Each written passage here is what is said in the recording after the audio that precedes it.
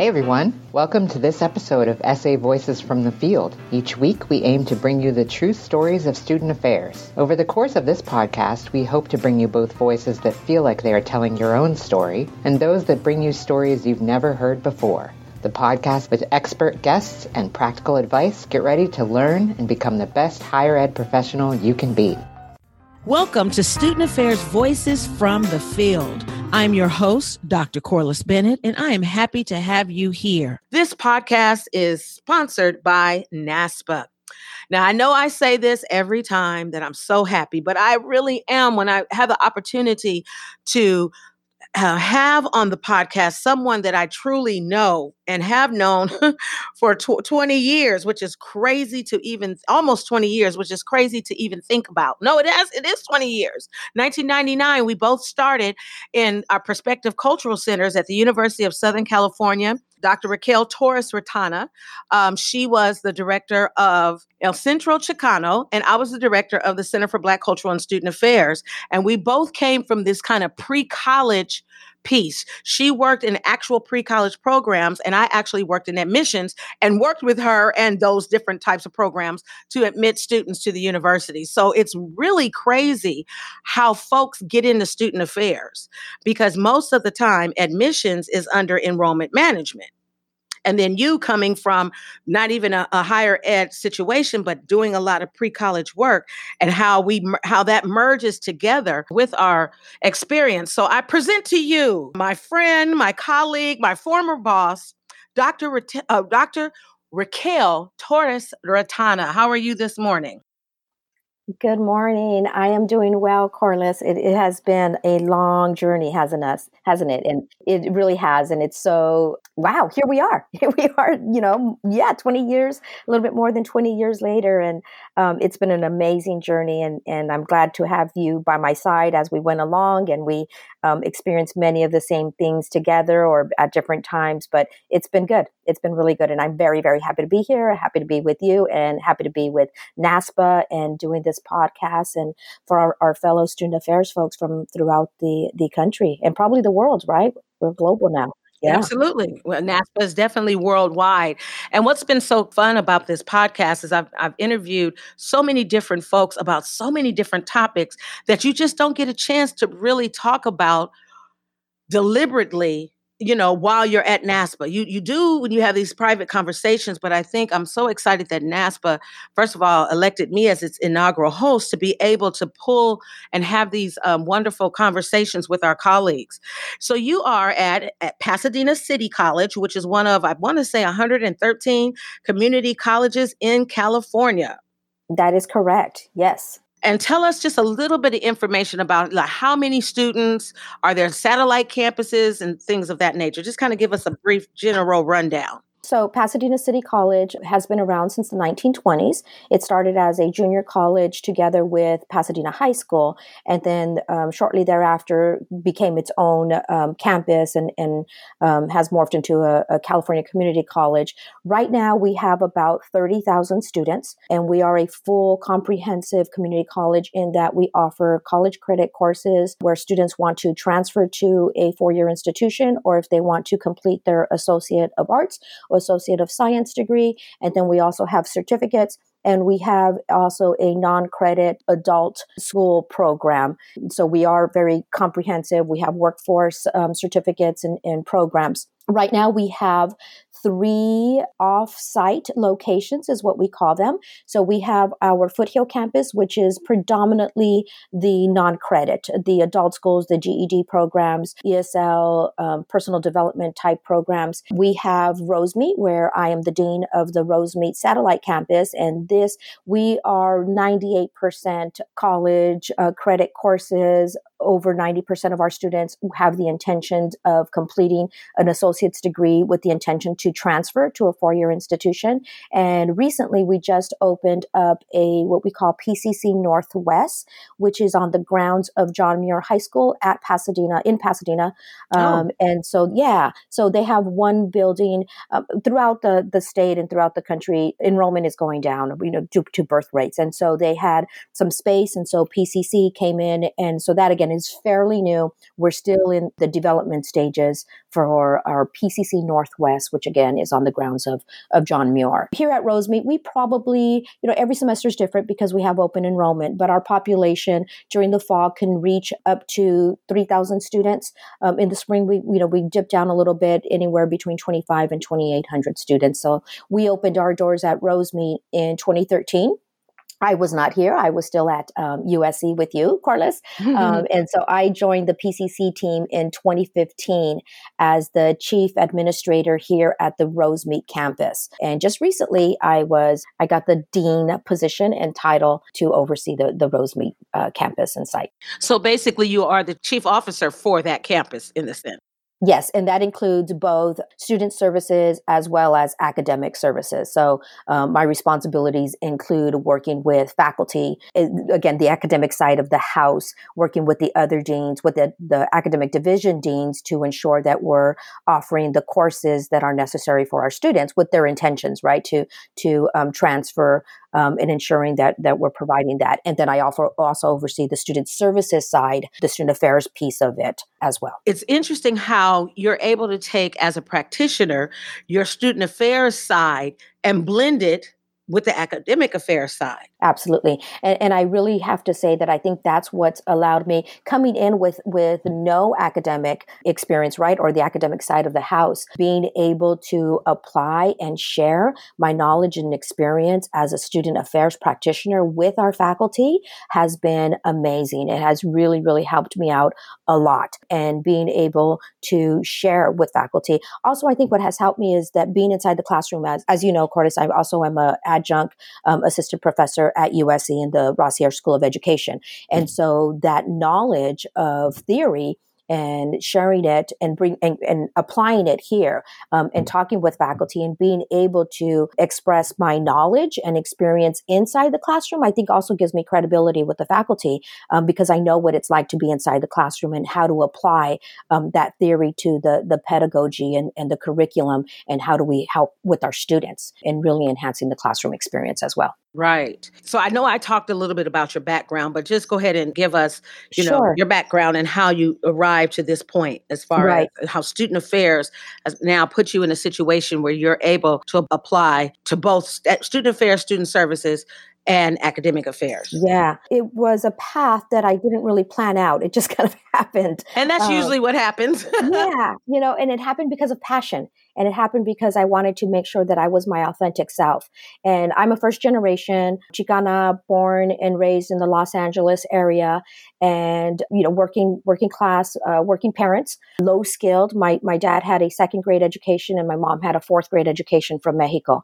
And so they just really worked hard. My mom was a very devout Catholic, and so insisted that all her 9 children had a Catholic education. And that's really why we ended up going to Catholic school. And unbeknownst to us is that it really prepared us. In our schooling, our high school was a college prep institution. And so because of that, again, by default, I was prepared to go straight into a 4-year institution, which I did. And being at Whittier College for my undergrad was a life-changing experience. And really everything that we study as student affairs, my identity development, who I am as a person, and who I want to contribute as a citizen to our community and our society. And I realized that education was a life-changing experience for me. And I wanted just to share that with other people, particularly people of color and low-income students. And so I really had this social justice framework. While in college, I also served as a peer advisor, kind of like, it was CALSO, but it's kind of like a talent search Upward Bound. And that just, again, was my calling. And that's what I wanted to do. And so I was able to do, like you had mentioned, I did pre-college outreach for CalSoap. I was the director of the South Coast Consortium, working out of the Whittier area. But really, it was parts of Los Angeles. We went as far as Inglewood.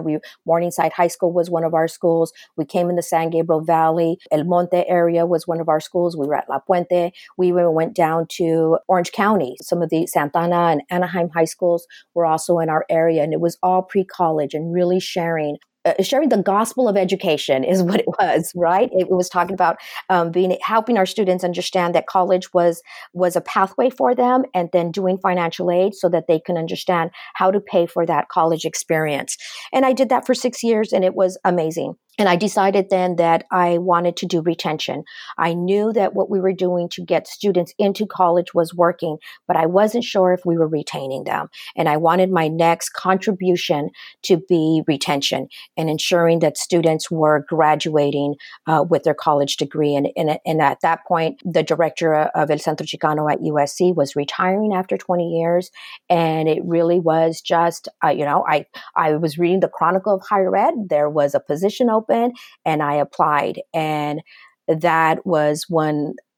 I've made a lot of good decisions in my career, but that one was it just opened up so many doors, not just for me in my career, but the opportunity to help students and really work together alongside you and others, and for the service of our students. And so I joined USC in 1999 as their director of El Centro Chicano, really focused on working with not just Latino students, but again, Corliss, working alongside you so that we were working with all students of color. We were working with all low-income students, and really partnering so that we can support them as best we could. We had amazing supervisors. Dr. Michael Jackson really encouraged me to seek my doctorate, and really was a very supportive environment for me. And so I did that. I also had the opportunity to change gears a little bit and do student conduct, which really threw me a curveball. I was not expecting that at all. And I wasn't sure how my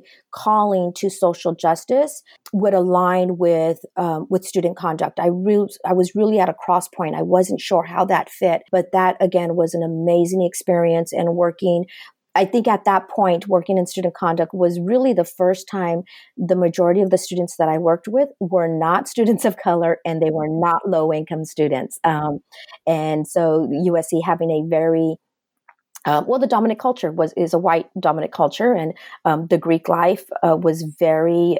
It was a dominant culture, and so what I found myself was at student conduct, student judicial affairs, and community standards (SJACs). I found myself really working with the population I hadn't really worked with before, and I learned a lot. I learned from our students, and I learned that students are students, and they're all in their development. And unfortunately, for those students, they found themselves in a place where they made poor decisions, and really trying to help them navigate what that meant for not so much of who they were as students, but who they were as people, and really looking at a holistic approach and helping them develop into being better themselves, right? Their authentic voice, and helping that through that, and leading a department where it was so respectful of all students. And that was, again, an amazing experience while I was still working on my doctorate and having children. I had my last child in 2002 while I was in taking courses in my doctorate, and I was still at El Centro at the time, but it's been quite a journey raising a family, being a woman of color, and pursuing a career in student affairs, and all that piece came together. So it's been good. I think I kind of remember that, but for whatever reason, when you said 9 siblings, my eyes got big. I was like, oh my God, 8 brothers and sisters. Like, wow, that's one thing. And I totally understand the first gen piece as far as being, going and learning all this stuff about college, but learning it as soon as you got there. I didn't have the opportunity to be in an Upward Bound or a Cal SOAP or any of those programs because I went to private school, which didn't mean anything. I went to St. Mary's Academy in Inglewood, but we still, my dad worked 2 jobs and all of that. So it's because we were in a private school, I didn't qualify to be a part of the Upward Bound Talent Search or any of those things. But I got it firsthand when I got to UC Riverside and was a part of the EOP, Educational Opportunity Program. And that program, like Cal SOAP, helped me to get through, and programs like that. And so, having, you're used to having a big family. So you're used to seeing your parents work and work with a big family. And then you turn around. You had 1 child when you got to USC. I had 2. No, before. Because When I got to, I had my first one, my eldest was in 95, and then my middle one is in 98. So I got right. two. Yes. Right. So right. Okay. So, and Yeah. it was a little baby. That's right. The So you little had the baby. little Yes. baby, which is the middle child, when you got there. And it Yes. was just like, how can you balance that with working? But I think what happens is, and I could definitely see this with other colleagues out there, kids were raised in college. They were Absolutely. raised in a college environment. They have the personality because you brought them to the office, to events. Students, you probably had some students that were babysitters, I'm sure of it. Absolutely. Yes. And so learning and having your students then have these role models of seeing students, that's all they knew was we got to go Right. to college because that's just how it is.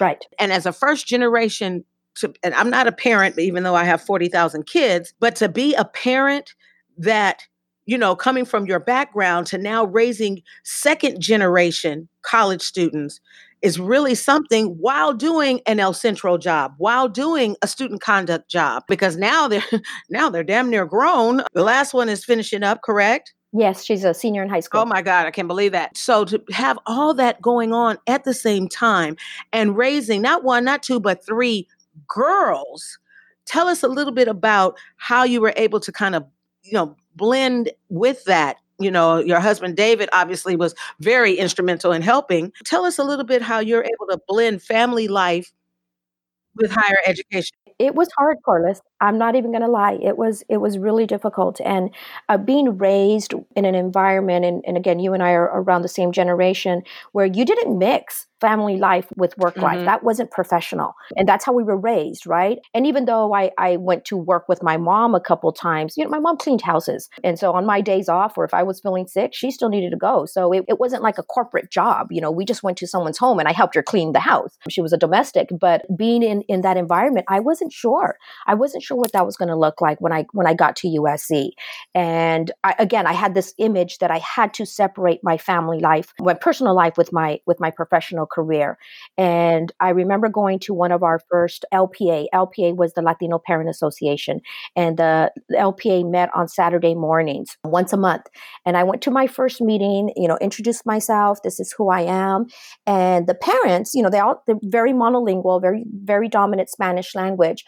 They said, well, we heard you had a family. We heard you had children. And I said, yes, that's true. And they said, well, where are they? And I'm like, well, they're at home, with, their dad's watching them. And they said, no, we're family here. And you are more than welcome on Saturday mornings to bring your family. And I was floored. I was completely floored. And I just said, this is the perfect place for me. And so every LPA meeting, Saturday mornings, I'd wake up my kids, bundle them up. And you're absolutely right. The students were my babysitters. I never felt that I had to, while at work, of course, when they're small, you got to make sure they're okay. But the students did an amazing job and they just rose to it. And I think this is where the cultural piece comes in, particularly, and I'm assuming it's very similar in the African-American community, but in the Latino community, there's children around and everybody takes care of them, right? It really does take a village. And so the students, I didn't even have to ask them. They just stepped up and said, you need to go run the meeting. You need to be with the parents. Give us the children, give us the kids. And just this level of confidence. And it was truly like this. Again, I was used to being with the large family and my nieces and nephews. We all do that, right? We all did that. And so it was seamless with my students at El Centro. Absolutely. And that was good. And I did end up having my third child, Viviana, in 2002 while I was still at El Centro. And she truly was a Trojan baby. Now I completely understand what it means to be a Trojan baby or, all these babies. Every campus has this, right? And you're right. They grew up on USC's campus. They can do college tours, I'm sure, Right. campus tours, I'm sure, at USC because they grew up there and they were raised by not just the students, but they were raised by the parents and they were raised by you, right? Auntie Coco. They were raised by my colleagues that we all came together and really understood, Norman Topping, and serving as a mentor with the Norman Topping Student Aid Fund for our first generation low-income students at USC and doing the retreats, right? And so, yes, my children grew up with that. And I do have to say very fortunately that, you're right, college was not a question. sometimes the work, right? It's like, oh, my children would say, do I really want to do this? And they go back and it's almost like they don't know anything different. And putting that together. But it was difficult at time as well, too, because not knowing as a first generation college student, you try to find your way. I had to remember, and you know this too, we're also first generation careers. And so not knowing what the culture is or what the climate is and being, kind of tiptoeing around, who can I share this with? Where can I get some guidance? And so there had been folks at the USC campus. Judy Biggs Garbullo, I have to say, is one who somewhat mentored me as a mom in the field, and watching her and seeing how she navigated being a parent, and also being, having your career, or being a working woman she wasn't of color, but nonetheless, understanding that and understanding the role.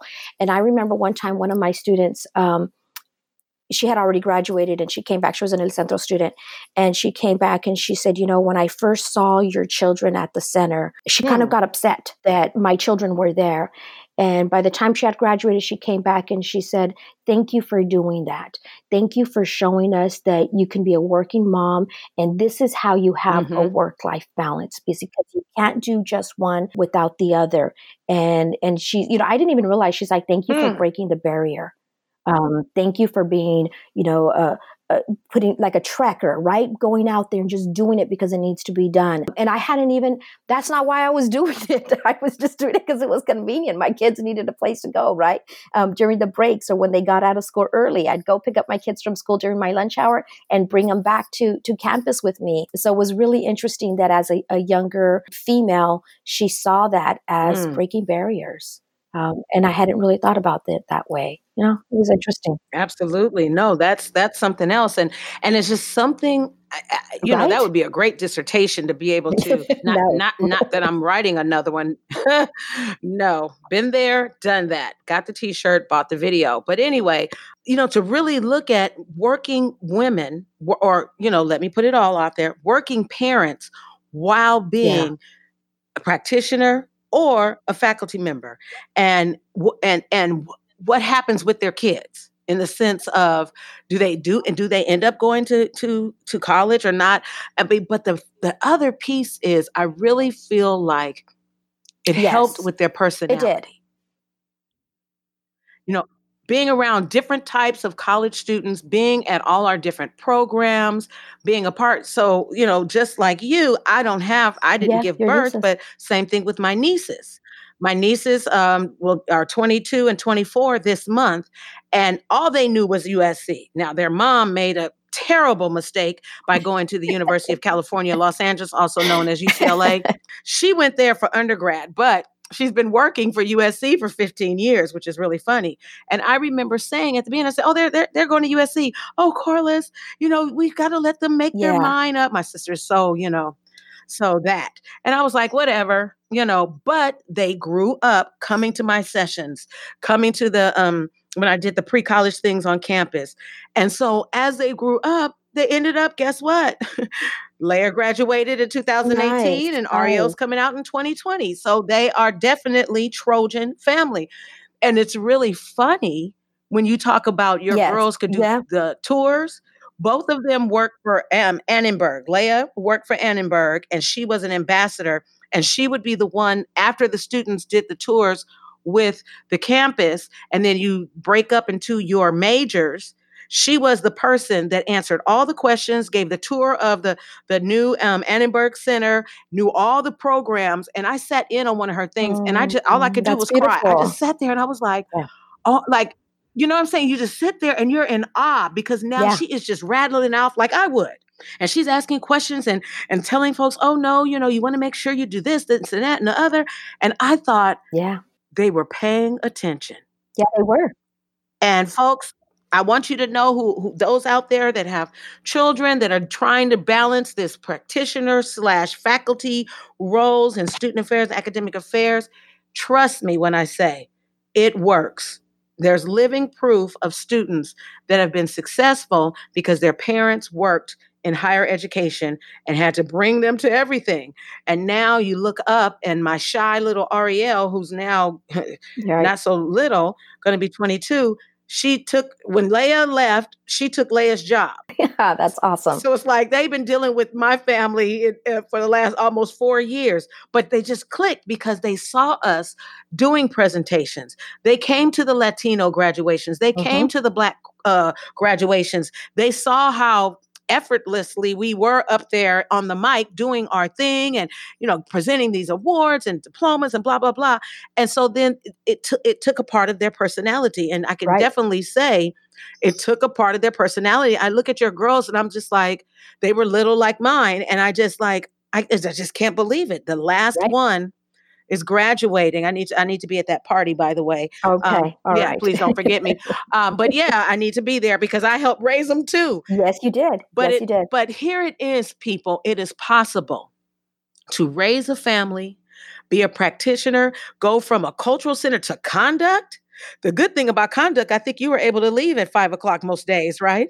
When we didn't have a lot of cases. Right. But yes, when I first started, it was truly an 8:30 to or an 8:00 to 5 p.m. It was all confidential, so I couldn't take any work home with me.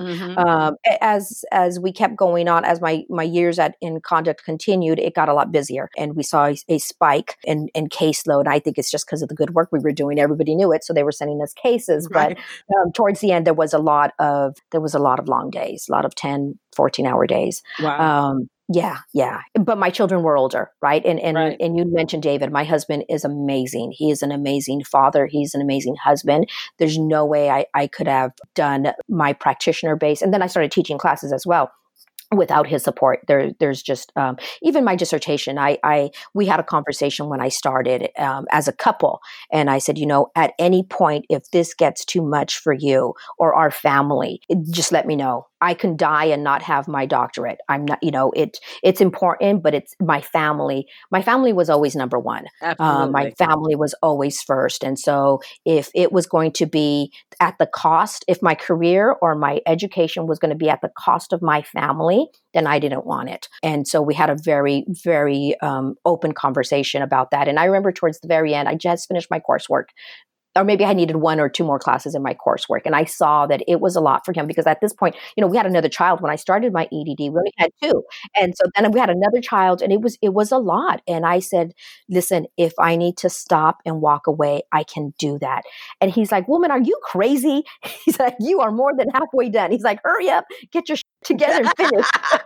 I can totally see him saying that. I can totally see him saying that. Yeah. So he even knew it at this point, right? The investment was there. And so hurry up and finish. He can suck it up. And so we did. And it's my degree as much as it is his degree. And because we worked so closely and he's just supportive. But, so it has been tough. And of course, I'm not sure if I've ever shared with you, I've passed up positions as well because I put my family first. I've passed up a position to relocate my family to another state. And again, having very frank conversations with my partner and saying, you know what, not right now. I'm going to put my career on the back burner because I need to raise my children. And I wanted to make sure that they had, as much as I possibly could, be an active parent. Of course, if you ask them sometimes on a bad day, they said I was horrible and I was never home. I knew what it took to be for example, a vice president or a dean of students. I knew in order to be good at your job, I knew the time commitment that it required. And I also knew the time requirement for a parent. And at that point, when I had opportunities present themselves to me, I didn't feel that I could do both equally well. And so I did put my career on the back burner so that I could raise and be home with my children. Well, see, folks, I can definitely say you, and I know there are several out there that basically have done exactly what you've done. To be able to raise a family, to be able to put a division in the sense of work-life balance. I mean, and some days it would the scale would, lean to the left and you just had to deal with that. And other days it would lean to the right. Yeah. But being able to balance that scale as a practitioner who now has come into a role where you're a chief officer And now you have the opportunity to work with faculty and helping them understand their audience, the students, and what we need to do to continue to make them successful. It takes both sides, student affairs, collaborating with academic affairs to really make and help those students to be successful. I am so excited. Thank you so much for being a part of the podcast today. Not a problem. It has been my pleasure and privilege. It's always a pleasure to work alongside you, Corliss. It really is. And being able to have a nice, frank conversation. Thank you for allowing me to do that. Thank you for being able to inviting me to share a little bit of my story in being in student affairs and being in higher ed. Being in higher ed, now you're right. I do academic as well, and so especially being here at PCC and working with first generation, being at the Rosemead site, working with our low income students, it has been a blessing to be able to do that. Well, I will say this: if you found this information to be valuable to your life and to your steps in student affairs and higher education, then stay tuned for more podcasts from NASPA. It is indeed a pleasure to have Dr. Raquel Torres-Retana here, and it's also a pleasure to be your host. So please stay tuned. Every Thursday we release a podcast, and if you found that this was valuable, please tell more of your practitioners out there that want to share on any topic, as you can see. But it all comes back to student affairs. Thank you again, and have a great day or evening. Thanks for listening to Student Affairs Voices from the Field. If you enjoyed your time with us, tell a friend. If there's a topic you want us to discuss, let us know. If you want to be a guest, tell us your story. Email us at essayvoices@naspa.org. You can find all our info at naspa.org/essayvoices. See you next time.